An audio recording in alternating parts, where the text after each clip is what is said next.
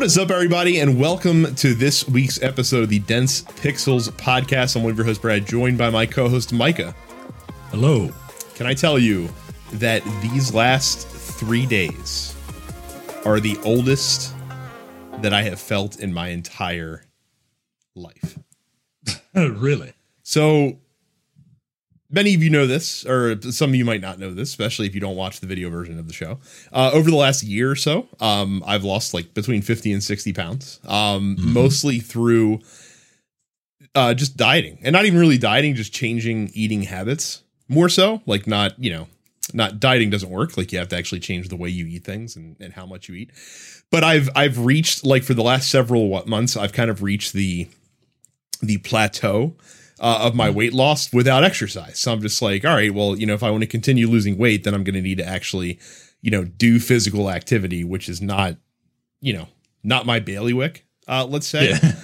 Yeah. So I was looking for like home exercise stuff because fuck joining a gym. And so I settled on getting a rowing machine because I hate running. So treadmill was out of the equation. I don't feel like stationary bikes do enough. And when I watched House of Cards, a rowing machine looked really cool. And in doing actual research, like it's actually a fairly decent, like, it's a great full body workout. Yes. Yeah. So being me, noted lover of irony, I ordered the rowing machine from densepixels.com/Amazon, as you should too if you order a rowing machine to your house. And it arrived on Sunday morning at my house. And in unpacking the rowing machine, I completely threw my back out, probably worse than I've ever thrown my back out in my entire life. And then to add injury to injury, as the saying goes, threw it out again later that night when trying to pack up my racing foldaway chair, even though I was trying to be very ginger while doing that. So I pulled it twice in one day. It's been sore ever since. I've not been able to use the rowing machine for its intended purpose because my back has been so sore. And that's been my last 3 days. Oh, that sucks, man. That sucks. I thought you were going to be like, man, that's exercise, and really, I did too much. No, I'd love to wear myself out exercising, but I need to actually get on the damn thing first. Speaking of looking relatively young while actually being an old man, let's talk about the Uncharted movie trailer that released last week. Even though I'm sure you guys talked about this on the Nerd Apocalypse, but I'm not on that show. And it definitely is tangentially video game related. Micah, I am all the way out on the Uncharted movie based on this trailer. Yeah, I kind of agree. I think I'm not excited for this. I don't mind Mark Wahlberg in a movie, but Mark Wahlberg has he's typecast in a very specific role for me. And the mentor role is not it. And they keep saying, well, this is a prequel to the games. Like, why not? Like, okay, if it's a prequel to the games, you're tying it to the games even more so than the actual name. But Drake is doing the same stuff that he did in the third iteration of all right, never mind. The fact of the matter is that this trailer, I don't know if I'm out, because this looks like National Treasure. This looks like The Mummy. Don't get me wrong. Like I'm still going to see the movie. I'm just not like excited about it. Chances are I'm going to be forced to review this for the website. And so I'm going to have to watch it. Yeah, like I will watch this, but I'm not going in with like high hopes. My expectations are I am whelmed by this. Yeah. I'm not overwhelmed. I am not underwhelmed. I'm whelmed. Like, this looks exactly like what I thought it would look like. Mm-hmm. I just wish that this cast was different. Like, I wish this came out. I wish this was. This isn't the guy. These aren't the people that I imagine when I imagine an Uncharted film. Yeah. Also, I mean, you know, there's a whole big thing about video game movies and are they successful and can they work? Which is really funny because like big AAA gaming now is basically just taking all their cues from film. You know, they're hiring actors to act, they're writing scripts that you know feel like and have action sequences that feel like big blockbuster movies. And it's funny that games took it from the earlier days of film, right? All those people who grew up watching film in the 70s and 80s, they're making these games that feel like them. But the filmmakers can't, they're pulling from it's the snake eating its tail. But for some reason it's only going one way.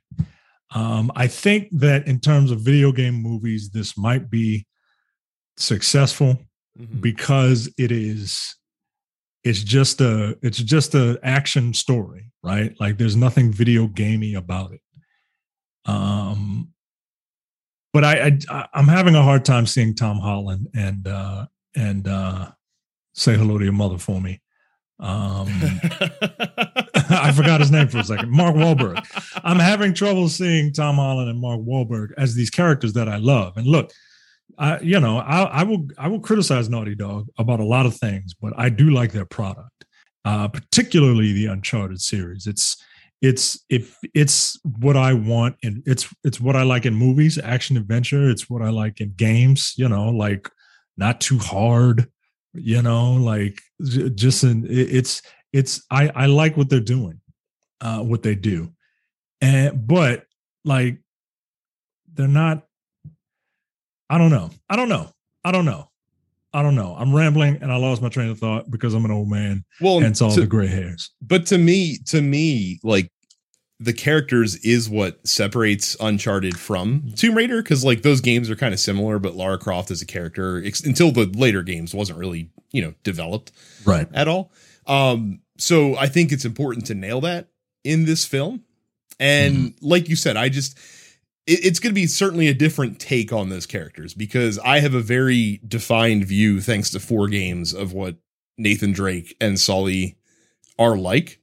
And I'm not getting that vibe at all from Tom Holland and Mark Wahlberg. A mustachioless Mark Wahlberg to boot. Let's take the characters defining trademark, physical trait, visual right. trademark, and just do away with it because Mark Wahlberg doesn't want to walk around with a mustache on. I guess. I think by the end of the film he'll put on some sort of fake mustache, but it'll literally be at the very end of the film. I don't know, man.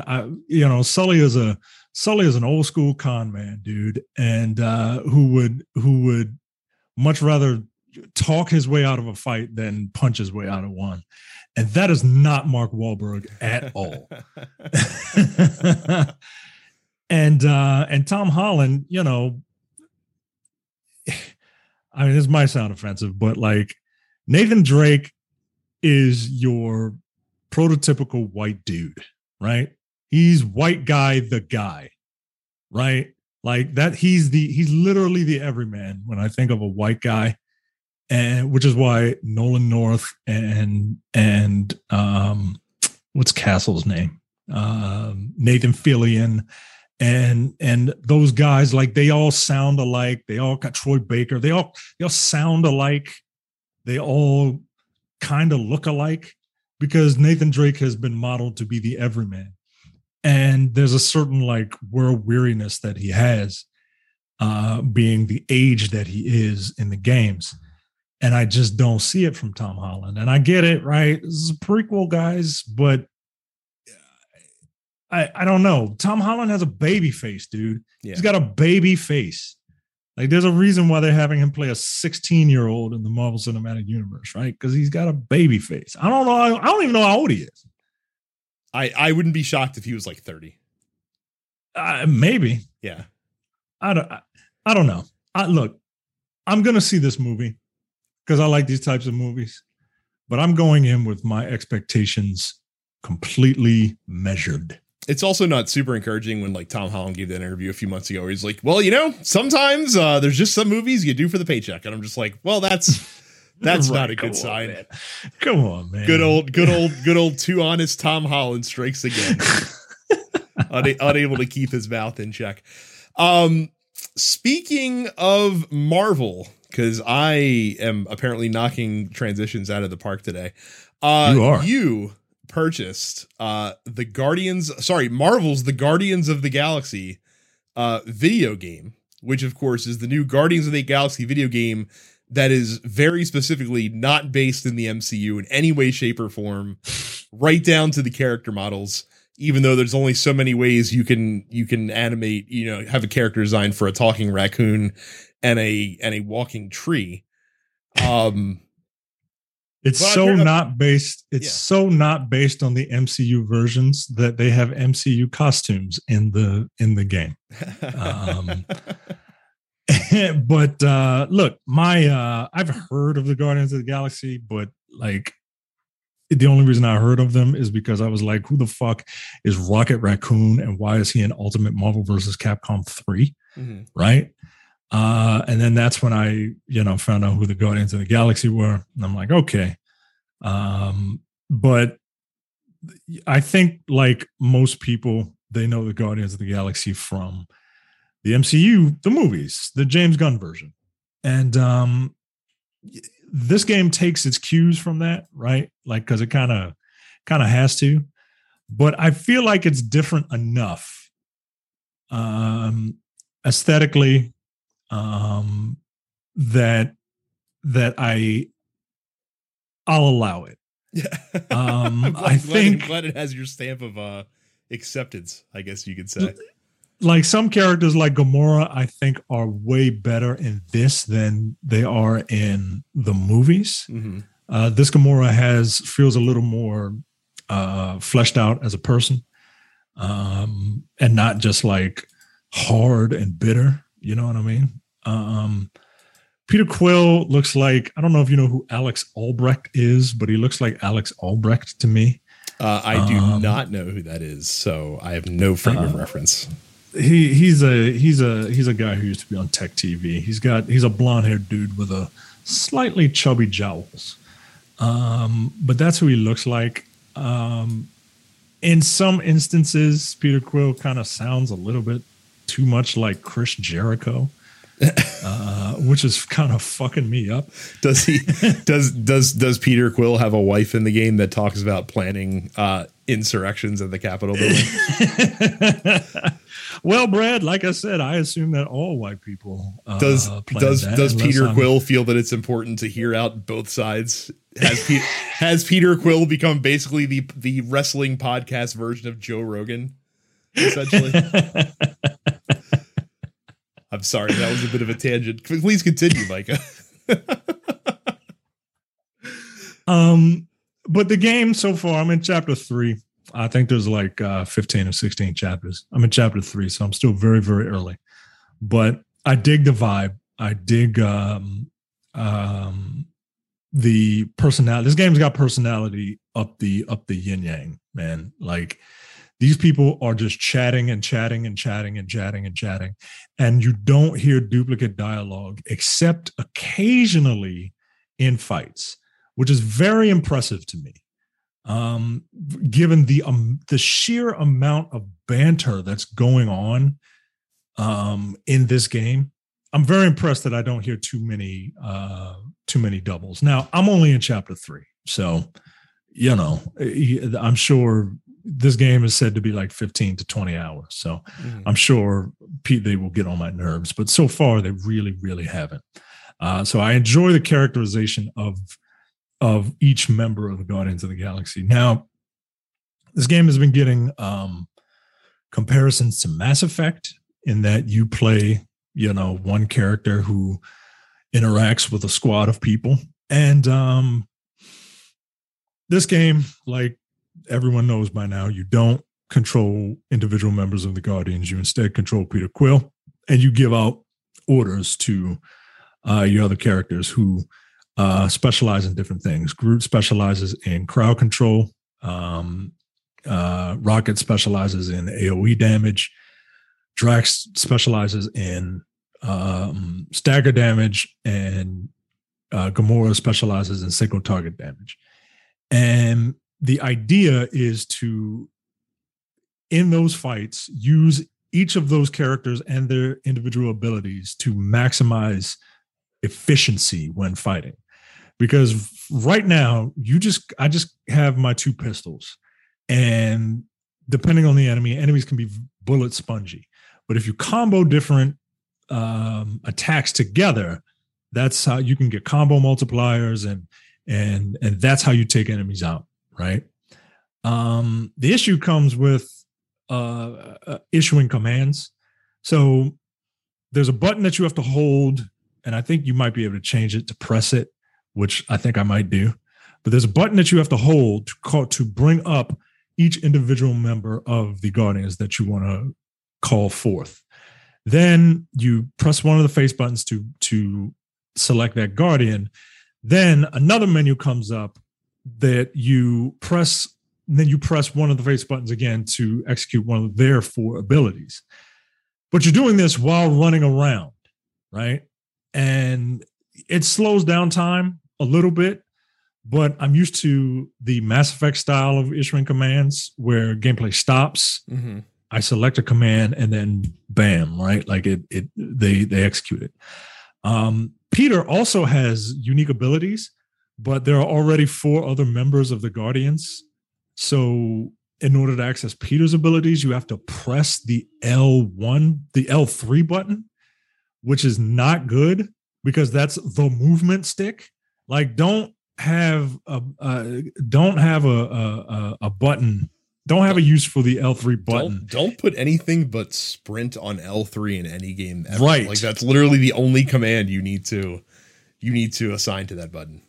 Right. And it's very odd, and it doesn't feel right. It doesn't feel natural. So there's some handling issues, I think, with the game, but I hope that I get used to it. I feel like in these 3 chapters, I feel like I've seen everything there is to see about combat, which kind of sucks. I'm hoping that combat, gets a little more interesting. Like you get elemental weapons later on, I'm told, but I mean, I don't think that's really going to change up gameplay that much. Mm-hmm. The one other gameplay thing that they have is something called the huddle, which, as you do damage, you build up a super meter. It's your super move. You build up a super meter and you press the shoulder buttons. Everybody huddles up. Some banter happens. You get to pick one of 2 choices. If you pick the correct choice, everybody on your team gets buffed. If you don't, only you get buffed. But activating that move will automatically revive down characters. And I think reset cooldowns. You just don't get like the damage buff. And they play, some Kickstart My Heart or some shit like that. Mm-hmm. It's a cool move, but it's something that I feel like it takes a long time for that thing to charge.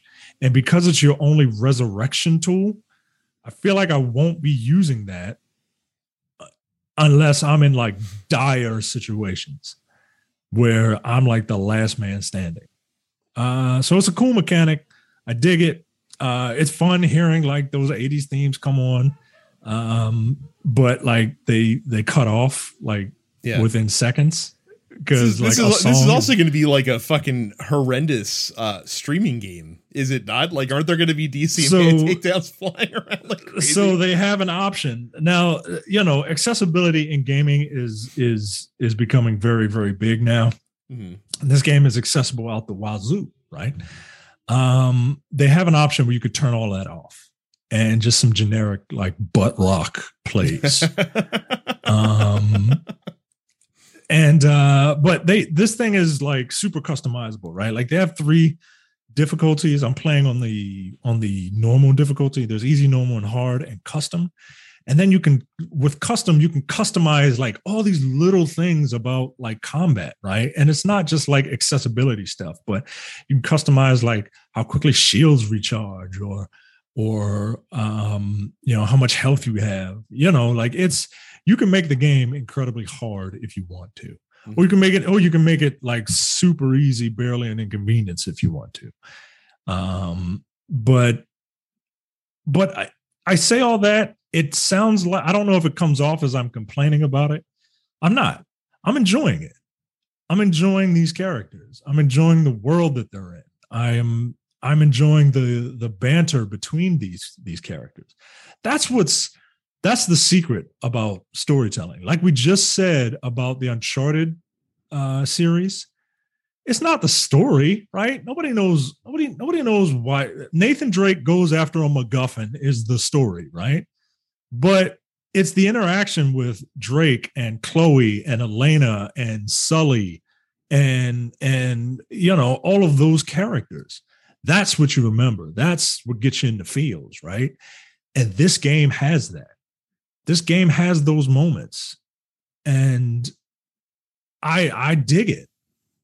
So, if you're wondering about it, I would say, yeah, go ahead and pick it up. If you can wait a month, maybe it'll go on sale, right? But I'm digging it. And unless something drastically changes in the end game, I would recommend this to people.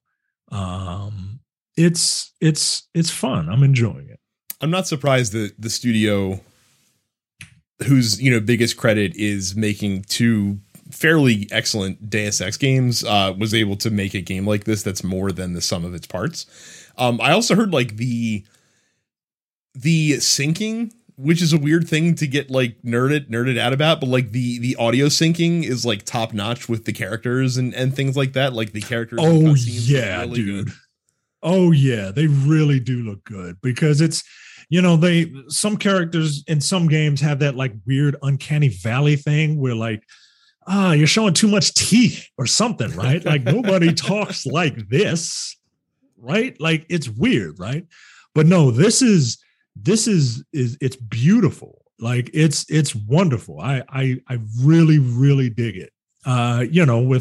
With characters like Rocket, like we don't know what a raccoon's mouth movements look like, but every other humanoid character, like they look good when they speak. So yeah, that's actually a really good point. I recommend this game. I'm having fun with it. Very cool. Guardians of the Galaxy, one of many games that came out this week. Some other highlight releases. Zombo Buster Rising, which sounds like a name that Carrie invented, comes out on the Nintendo Switch. LOL Surprise Movie Night comes out on the Switch. The Unliving comes to PC. Workshop Simulator comes to PC. Workshop Simulator, because live out your fucking what's the hell? I can't. I'm blanking on the character name from Parks and Rec now. Ron. I can't remember the last name. It's Ron Swanson. Live out your Ron Swanson fantasies on PC. Pumpkin Jack New Gen Edition comes to the current generation consoles. Age of Empires 4 comes to PC. Fatal Frame, Maiden of Blackwater comes to PC, PlayStation, Xbox, and Switch. Plan B from Outer Space, A Bavarian Odyssey comes to PC. Riders Republic releases on all platforms except for Switch. Sunshine Manor comes to PC. Voice of Cards, The Isle Dragon Roars comes to Switch. Mario Party Superstars comes to Nintendo Switch. And that's it. That's all the releases for this week. Okay. I was like, what the hell is LOL Surprise Movie Night? But apparently LOL Surprise is a like a Bratz doll thing. Interesting. Okay. Yeah. I was like, what the fuck? Okay. And you said Pumpkin Jack New Edition. I thought you said Pumpkin New Jack or some shit like that. I was like, whoa, what is that? extra downloadable character for the AEW video game, I'm sure is gonna be New Jack with a Halloween themed costume alongside. Fucking New Jack as Sweeney Todd. No, thank you. That is fucking scary, man. Go to densepixels.com/fans and join our Discord. You can talk about a wide variety of things, and you can access the post office. You can drop a piece of mail in the post office, and we will read it every week, no matter when you drop it. We are way more reliable than the United States Postal Service and FedEx. Yeah, because FedEx sucks too. They all suck. But yeah, the UPS is also bad. So they're all terrible. Just some cost way more than others. So go to densepixels.com/fans, and while you're on the internet, in between, open up another tab. And forget about that porn tab that you have open right now, and go to youtube.com/densepixels. Subscribe and then hit the bell icon, because that would really help us out. Since have that porn tab open, you've probably subscribed to that porn site for some reason. I don't know why. Porn is ubiquitous on the internet. But since you're in the subscribing mood, subscribe to all of our podcasts. TN, The Nerdpocalypse, Black on Black Cinema. We just reviewed a really bad movie called The People Under the Stairs that Jay picked, because Jay is poor at picking movies. Coming Distractions, and the weekly preview episode of the Look Forward Political Podcast. And go to densepixels.com/premium for $5 a month or $50 for the year. You get access to the premium slate of podcasts, including the airing of Grievances, which I need to tell Jay that we need to record a new one this week.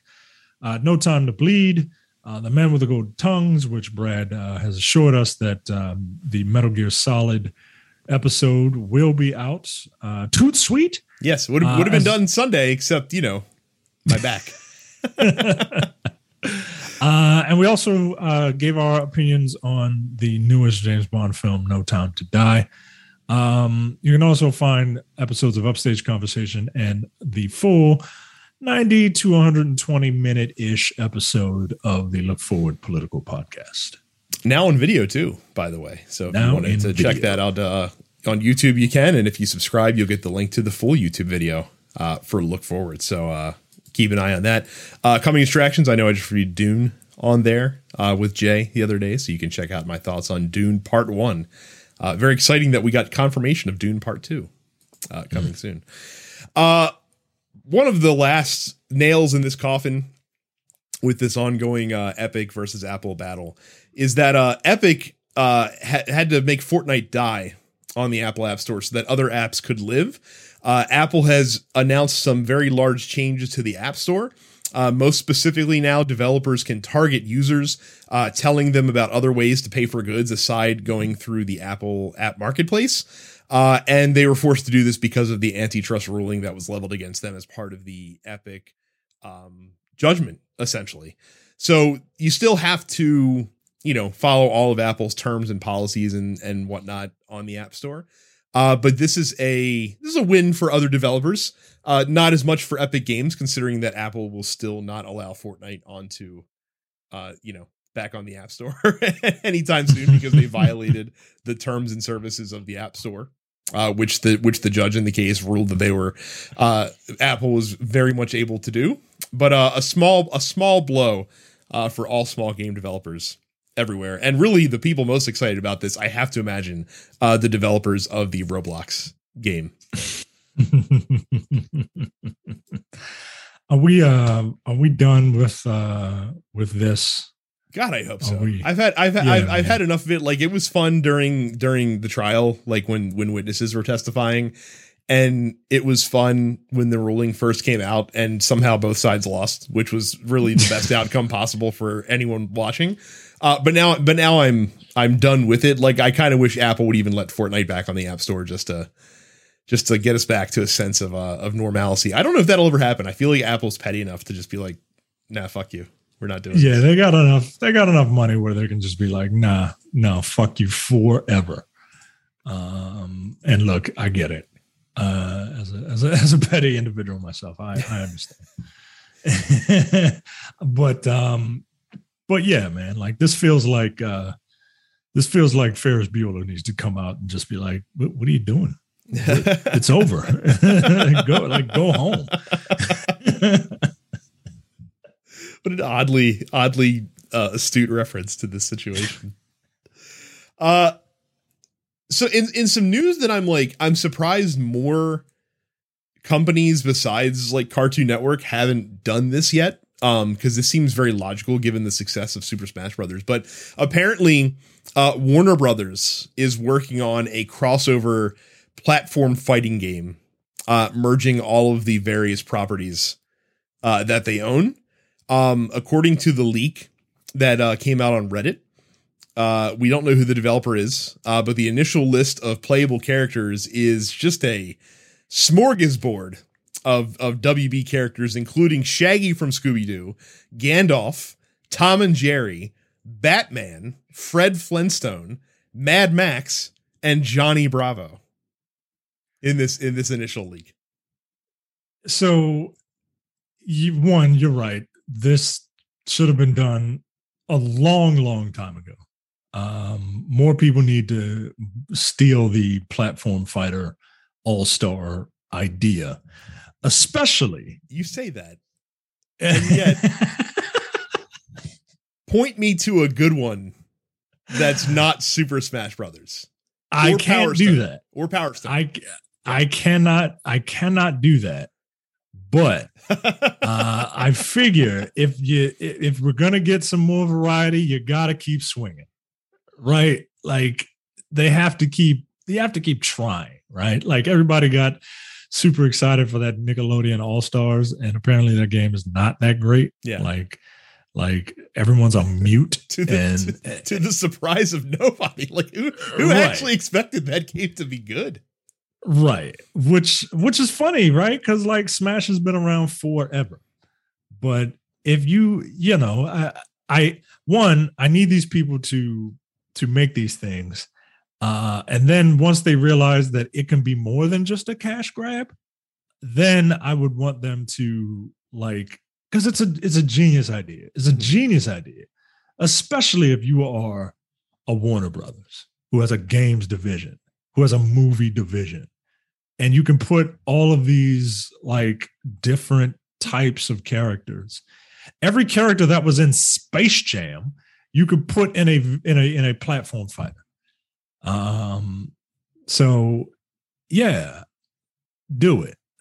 Now here's the thing though. Yeah. Right. I don't like any of these characters. I don't want Fred Flintstone fighting Batman, it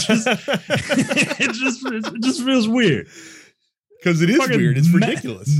Mad Max fighting Shaggy from Scooby-Doo. It's like you gotta have some cohesion, right? Like Smash is a bunch of disparate characters, but they're all from video games, right? And they all I can see them all playing in that world, right? I don't see Fred Flintstone playing with Batman. I just I don't see Gandalf giving a damn about Johnny Bravo, but.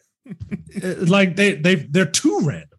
They're too random. Well, it's because they have too much of an eclectic catalog, and unfortunately for them, they lost some properties. Like you can't put Agent 47 in the game now because WB doesn't publish the Hitman games anymore. I feel like that if a company as big as Sony, who literally brought in Seth Killian to make their mascot platform fighting game, could not be successful with this, I don't really know why anyone thinks WB will succeed where Sony failed. Like you said, especially with such a disparate and nonsensical collection of characters in this game. Like I said, we'll have to wait to see more. I'm sure it'll be very exciting when this is first revealed. I am not going to get my hopes up in any way, shape, or form that this game is going to be good and worth doing anything with when it does release, whenever that happens.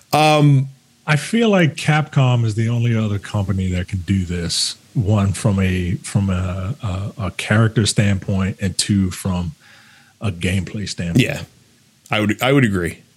I would agree that they're probably the only other ones that could pull it off. So we'll see what happens. the last bit of news this week, hopefully not a sign of things to come. So the Nintendo 64 and Genesis premium Nintendo Switch online service was launched this week. And it would appear that aside from adding online play to these N64 games, which is why people were excited to check them out, Nintendo did not touch these ROMs at all, to the point where a couple of like weird issues have popped up. So like one issue is that Mario Kart 64 does not allow you to save ghost data in the game, because in the Nintendo 64 version, you had to have the controller pack memory card to save ghost data, and the ROM is still programmed to look for the controller pack memory card in order to do that, which you can't do. Apparently, for Sin and Punishment, the mapping of the controller has turned into a major issue, because you have to hold down ZR to shoot in the game, but holding down ZR kind of like triggers an alt button mode for the face buttons, which is kind of a big deal as well. And you can't remap the controller, which is a problem. And because the Japanese version of Super Mario 64 was the only version in the world that supported Rumble, with a Rumble pack, of course, since they're using the North American ROMs, your controllers don't vibrate in Mario 64, which isn't like a deal breaker, but you know, if it's a feature that's available elsewhere, why wouldn't you somehow find a way to incorporate that in? I don't know about you, Micah. This does not bode well as a early omen for the quality of service that we're going to be paying 250% of the current Nintendo Online fee for. That's just my personal opinion, though. I don't know how you feel about it. I have no idea why people want to go back and play these games. But that's just me, right? Like I go back and I'll go back maybe 2 generations. I'm not playing Grand Theft Auto, the trilogy remastered, right? Like I know a gussied up PS2 game when I see one, and that's all that is. I'm not going back and like, look, Mike, it has quality of life improvements, whatever that means. Like it's an incredibly vague phrase, but they're in there. Right. Like I see people are like, you know, oh, that's hard, yo. Like, no, it's not. It really isn't. I'm not going back to play those games. So, you know, to each his own, but I think people, I don't know, because it's like, on the one hand, like if you want to like play those games, I don't know, man. I don't know what to tell people. I really don't. You can't expect like online play for these games that had no, you know, inkling of what that would be if you want like a straight port.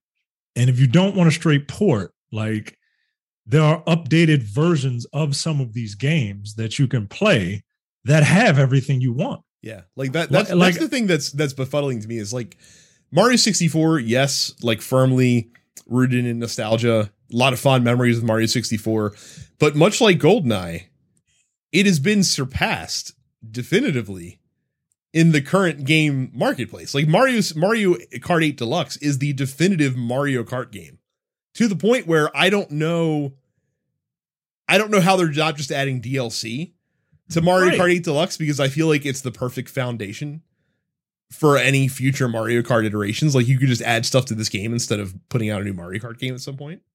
Yeah. Yeah.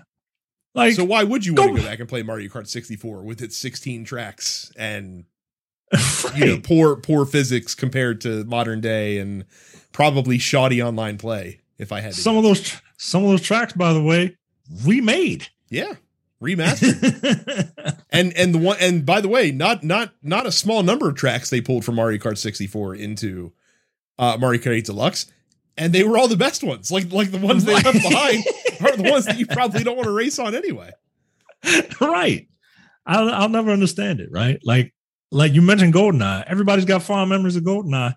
Do you remember how you aimed in GoldenEye? You didn't. With face buttons. you auto-aimed is what you did in GoldenEye. Right. You did not aim with face buttons. Though the option was there, you did not do it. Like, come on, man. Like, I don't understand it. And then like, okay, well, and the game looked ugly, right? Like everybody looked like a watercolor painting that someone like put their hand on and just kind of rubbed it around. You know what I mean? Like it just doesn't.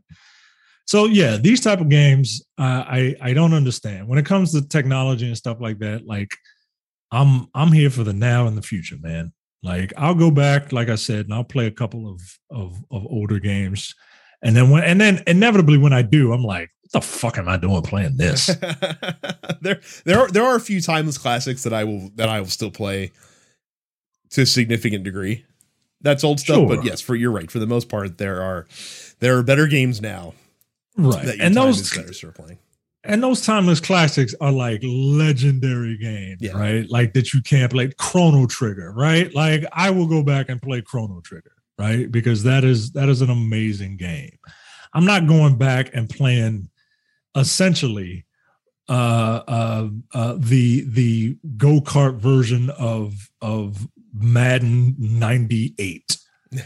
You know what I mean? Like I'm not when there's a perfectly fine like current gen version of this game that I want to play. Agreed. So look, go to densepixels.com/Amazon. When you go to densepixels.com/Amazon, you can buy a litany of things like a rowing machine.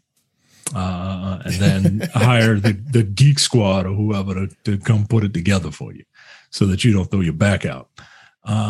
Or you can buy like a bunch of camera lenses. Like I'm looking at a bunch of camera lenses that I'm kind of dropping into my wife's wish list in a not so subtle attempt to get her to buy one. But when you go to densepixels.com/Amazon for all of your Amazon purchases, you help us out. You see, we get a little bit of a finder's fee because you are fans of us. And in return, you get what you paid for at no additional cost. It's a win, baby. So yeah, go to densepixels.com/Amazon. It's a win-win-win. You get your thing, we get some money, and Mr. Moonman gets his cash as well. So everyone's a winner, except for the middle class. So we move on to the Dense Pixels post office. You can ask us questions by joining our Discord at densepixels.com/fans, just like Daniel did. By saying he was a little late last week when he posted this, but the Dota 2 International concluded with first place, Micah, winning the sum of $18 million for playing Defense of the Ancients 2. Daniel asked, what gaming related stuff would you do with that kind of money? I think we're bearing the lead though, Daniel. How the hell does Dota have $18 million to give? Like, I know Valve has infinite money because of Steam, but like, where are they coming up with $18 million to give to the first place winner of the Dota 2 tournament? Like the guy that is the best Dota 2 player in the world makes more money than like 70% of the players in the NBA, which is insane to me. That's so wild, man. That's so wild. Yeah, because normally like big cash prizes like that money comes from sponsors. It wouldn't shock me if there was a $18 million pool of money, but like the fact that one guy got $18 million seems flabbergasting to me. Yeah, man. Wow. Yeah. Cause, 18th place gets $100,000. That's insane to me. Just fucking show up to the tournament and get $100K. All right, I guess. Holy shit, I suppose that makes sense. What would I do with $18 million gaming related? I would probably buy because I'd be able to afford a larger house. So I'd probably buy a proper sim rig for my racing with like a direct drive wheel and like a standalone rig. I would buy better recording equipment for like streaming and things of that nature, which, you know, the stuff I have is no slouch now, but when you have that kind of money, you could just buy the best for no reason. Cause fucking A. And I'd probably overpay for an Xbox Series X. I'd probably, that's probably where most of the money would have to go, but I'd probably pay the premium for a Series X, just to acquire one. And then be mad when you do get it. Like, there's nothing here I want to play. It would just sit there. Like I thought it was a refrigerator. I thought it would. By the way, that's it. Quick aside: $99, a reasonable price for that Xbox fridge. I was expecting at least $200. I would buy that Xbox fridge if they weren't all sold out and being sold for $500. Good God. Of course. So I'll get it on the next go round. I don't need it that bad, but it holds 12 cans. So I just gotta. The problem is it holds cans, and I don't drink soda like that anymore. Yeah. So, but yeah, $100, whatever. That's nothing when you got $100,000 for being 18th best at something. One, I would also buy a new house, right? My house is a fine house, but it doesn't have a basement. And I wanted a basement because I wanted a whole setup. This setup that's in this one room that might be changing in a couple months, maybe, is all I got. And so I would want a bigger house so that I can have a basement, so I can have a really nice setup. I'd buy some ridiculously expensive television, right? Like I'd buy like some ridiculously like 120-inch television. And it would all be for, and I would have an arcade room where I would just have like a bunch of 1-ups all over the place. With $18 million, you've got full-size cabinet money. You don't have to settle for imitators. But I'm also cheap, Brad. But then you have to assemble them. Like, trust me, the 1-up thing seems great, but in bulk, I can't imagine. It's not as fun because putting them together is not the easiest thing to do in the entire world. But yeah, I would create an arcade and have my son and all his little goon friends. They can come over and they can play, right? And I can charge parents in the neighborhood to come into my basement to let their kids. I could charge parents to let them come into my basement for hours and hours and hours. Homer Simpson shit going on here. Charging people to jump on a trampoline. Film Wanderer asks favorite acting performance in a video game. And why? Because we have to word it in essay form. So and why? You know, all the big AAA stuff. You know, I think video games, the major ones have mastered the idea of having real actors voice performances and stuff, right? Like. When Avengers announces, it's a big deal when Avengers announces their voice cast. Mm-hmm. VO has really come a long way. I mentioned that even though I don't really care for the acting in that game. I hate to say it, but Spider-Man. Spoiler alert for Spider-Man. Someone dies in Spider-Man, in Marvel's Spider-Man, and it got to me. And because I wasn't really expecting it, and the performances from those two actors it hit me in the feels, man. It really did. The first time I played it, I welled up a little bit. So I would have to say that. Partially it's because I'm a super fan of the property, and I'm a super fan of the studio that developed it, and so there's a lot of different factors that go into that, but that's the one that hit me right in the feels. This might be this is probably a little bit of recency bias creeping in, but I thought that the performance of Daisuke Tsuji who was Jin Sakai in Ghost of Tsushima, was very, very good. I thought it was pretty nuanced for a video game. Like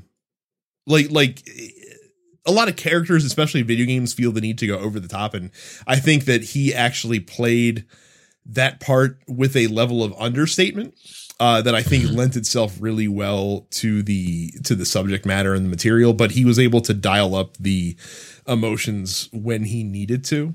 For me, that's what I think of right now, at least.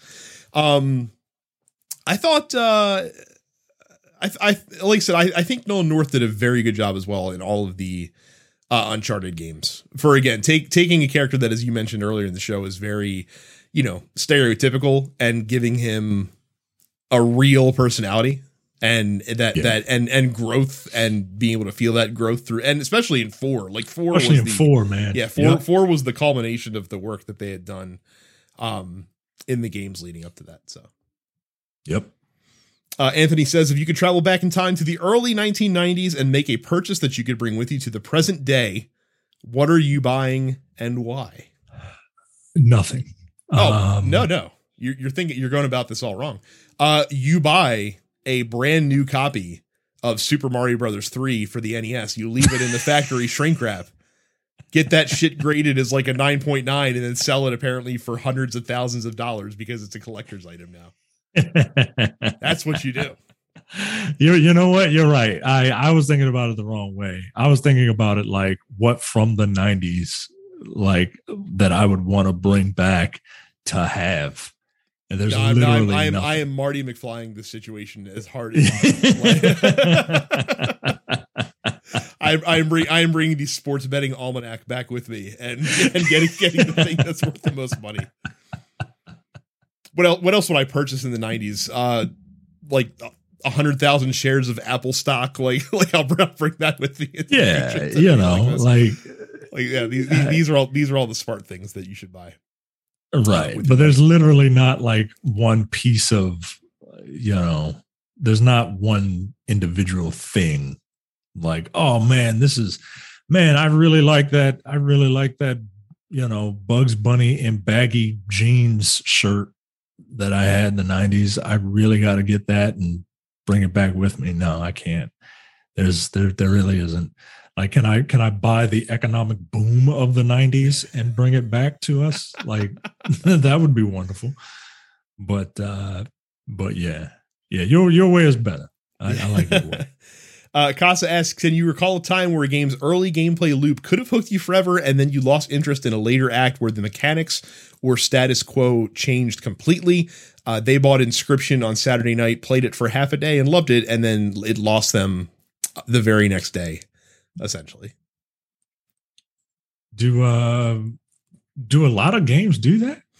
I don't think of, like, I don't think things up? Yeah, I don't know of too many games that kind of pull the rug out from under you, because that's generally not good game design when you shift gears that hard.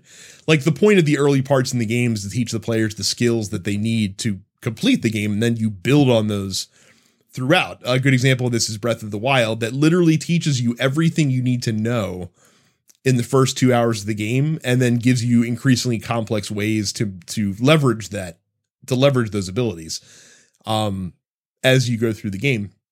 So I can't think of a game that switched things up so hard that it knocked me out of sequence. At least off the top of my head, I can't. There are certainly games in the past that haven't iterated enough on what they were doing that they've become boring that I'll fall off on. It's happening with Eastward right now. Like, Eastward, I think I got through about half the game, maybe a third. But they're just not mixing it up enough. Like, it's just kind of the same shit over and over again. And so the compelling reason to play it is to experience the story, and the story just isn't strong enough to keep me attached, essentially. So I'm kind of falling off of that one. But no, I can't think of anyone that pulled the old switcheroo on me part of the way through. Yeah, I'd be pissed, man. I'd be real pissed. I mean, the closest thing I can think of is the first Bravely Default, where you kind of play the game, but then it but it's I forget. I was so pissed. I was so you have, pissed. you have to basically like play it again, don't you? Or like play it multiple times. Something like something like that. Like I was so pissed, and I can't remember it because my brain is trying to protect me now. Carrie's screaming at her phone right now. Yeah, but that first Bravely Default, I was so fucking mad, dude. I could not believe it. I remember I mean, this isn't really a switch, but it felt like a waste of time. Was one of those Devil May Cry games you kind of played forward as Nero and then played it backwards as Dante, which was like lame. But you know, the mechanics were all the same. And there was one other example that that Nolan North Prince of Persia game, where you play that game and then you do everything possible and you do everything you're supposed to do, and then your companion sacrifices themselves, and your incredibly selfish character is like, well, but I didn't get to kiss her yet, so I'm going to undo all of existence to bring her back to life because maybe I can try to hit that, or whatever his stupid ass reasoning was. And you literally you press X to undo everything you did.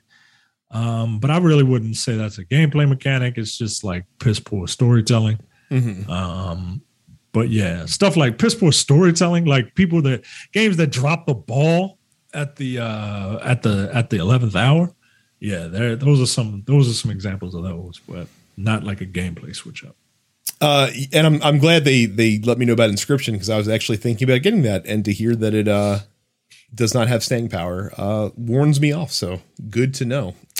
Cam asks, are y'all having a bones or no bones day? You'll have to explain this to me because the reference is lost on me. I am I'm right there with you. I have no idea. We are not cool enough.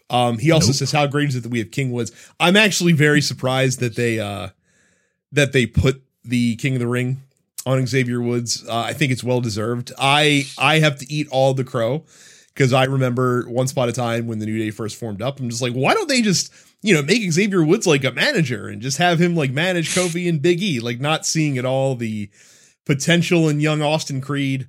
So I was completely wrong. He has a very promising singles wrestling future ahead of him. So I thought it was very cool that they gave him this accolade to build on. It'll be cool if they do something with it. I just hope they do something with it. That's all. I want him to have a decent singles career. The guy can't be that old, right? He's in his early 30s, I'm pretty sure. Okay, yeah. So he's got a good 15 years if he still wants to do it, and he still stays healthy. But the dude can wrestle, man. I hope they do something with it. I really do. Unfortunately, King of the Ring, not the springboard to success that it once was back in the day. So yeah, it doesn't really mean much. So, and quite frankly, I'm tired of the King gimmick. King Booker was the last time I really enjoyed the King gimmick, because he really like leaned into it, and he was a fucking dickhead about it, right? Like, they're not gonna make Xavier Woods a dickhead. So, I don't know. I hope they do something with it. Yeah. Terrell asks, what game has been on your regret list of never being finished, even though it was really good? So many games. Way too many to count. That are good. Still never finished Kingdoms of Amalur, even though I bought it twice, played it significantly twice. That's definitely a regret. Never did actually finish Final Fantasy VII. Got to the final boss, never beat it. Don't care, because that game wasn't that good enough that I needed to go back and grind to be able to beat Sephiroth, especially in a YouTube age where I can just watch the ending, and it doesn't really matter.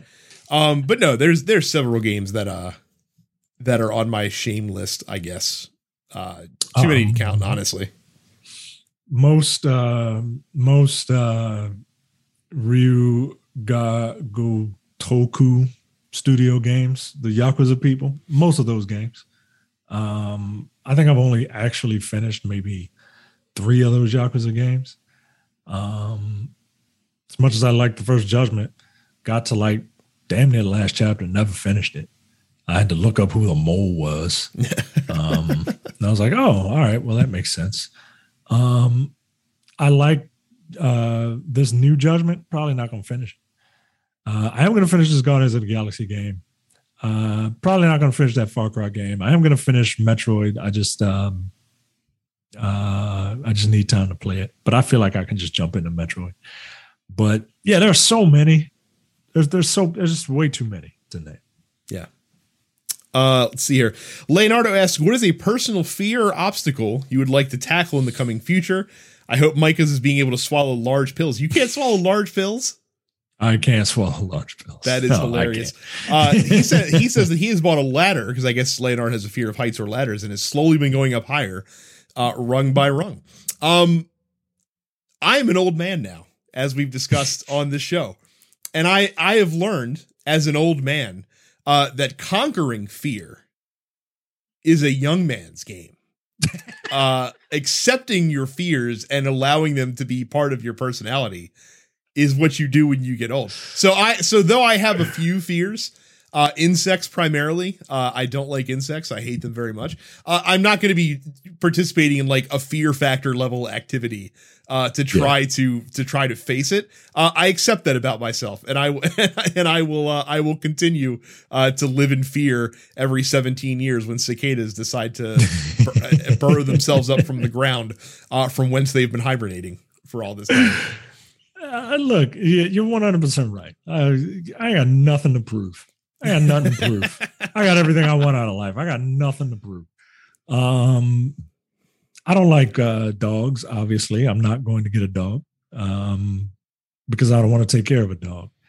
I have a fear of rodents. I don't like rodents, rats, mice, shit like that. The most horrific movie that you could ever show me was there was a movie about a guy who could control rats, and he would just have rats just all over him, crawling them, like he could damn near shoot them at people and shit, like some sort of superpower. No, man, I don't like that shit. And no,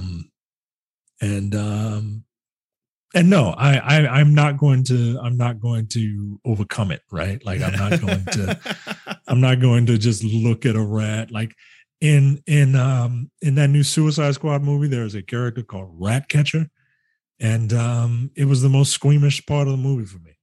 And that movie has like a bunch of violence and blood and just people just dying all over the place. But no, that rat sitting on Idris Elba's knee trying to be his friend. Nope. Get the fuck away from me. You better CG that goddamn rat. Don't like it. I don't blame you. Like I said, not a huge fan of rats either, though I do not fear them. I do not like them either. But look, Leonardo, I wish you all the success in overcoming your fear of heights, because more power to you. But like I said, once you're close to 40, you're not going to care so much anymore. You're not going to care. You're going to be like, what the fuck am I doing up here? I'll just pay somebody to do this. Get the fuck out of here. What am I doing walking over a bridge? I'll just drive over it. Like, get out of here.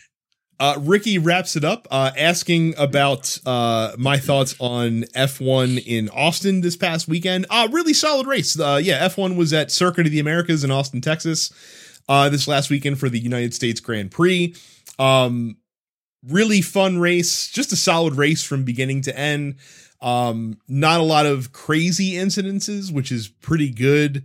And the race literally came down to the last couple of laps where it looked like that Hamilton was going to catch up to Max Verstappen and get by him at the end. But Verstappen was able to just hang on to be able to run away with the win to now increase his lead to 13 points in the F1 standings with 5 races left to go. So, Mike, it's going to come down to the end of the season for the Drivers' Championship. It looks like. Very exciting. All right. So it was a very fun race to watch, though. I had a good time. And very cool getting to watch it at 3:00 in the afternoon Eastern Standard Time, as opposed to waking up at 8 a.m. Now that they're on the America's stint of the calendar, which is very good. Excellent. So that is it for the show this week. Again, if you are not a member of our Discord, you can go to densepixels.com/fans and join today. Make sure you subscribe to the show as well as the other TNP Studio shows wherever you get your podcast. Head on over, if you're not watching on video, to youtube.com/densepixels. Hit the subscribe button, ring the bell icon. That way you'll be notified whenever we post a new video. And of course, you can follow us all on Twitch TV. I am DensePixels Brad, Terrence is Apparition410, Carrie is It's Carrie, and you can also follow the main DensePixels account on Twitch, which you probably should for reasons that we'll talk about in a future episode. But more on that to come. But as far as this week goes, that's it. Thank you guys very much for watching and listening, and we'll see you all the next time. See ya.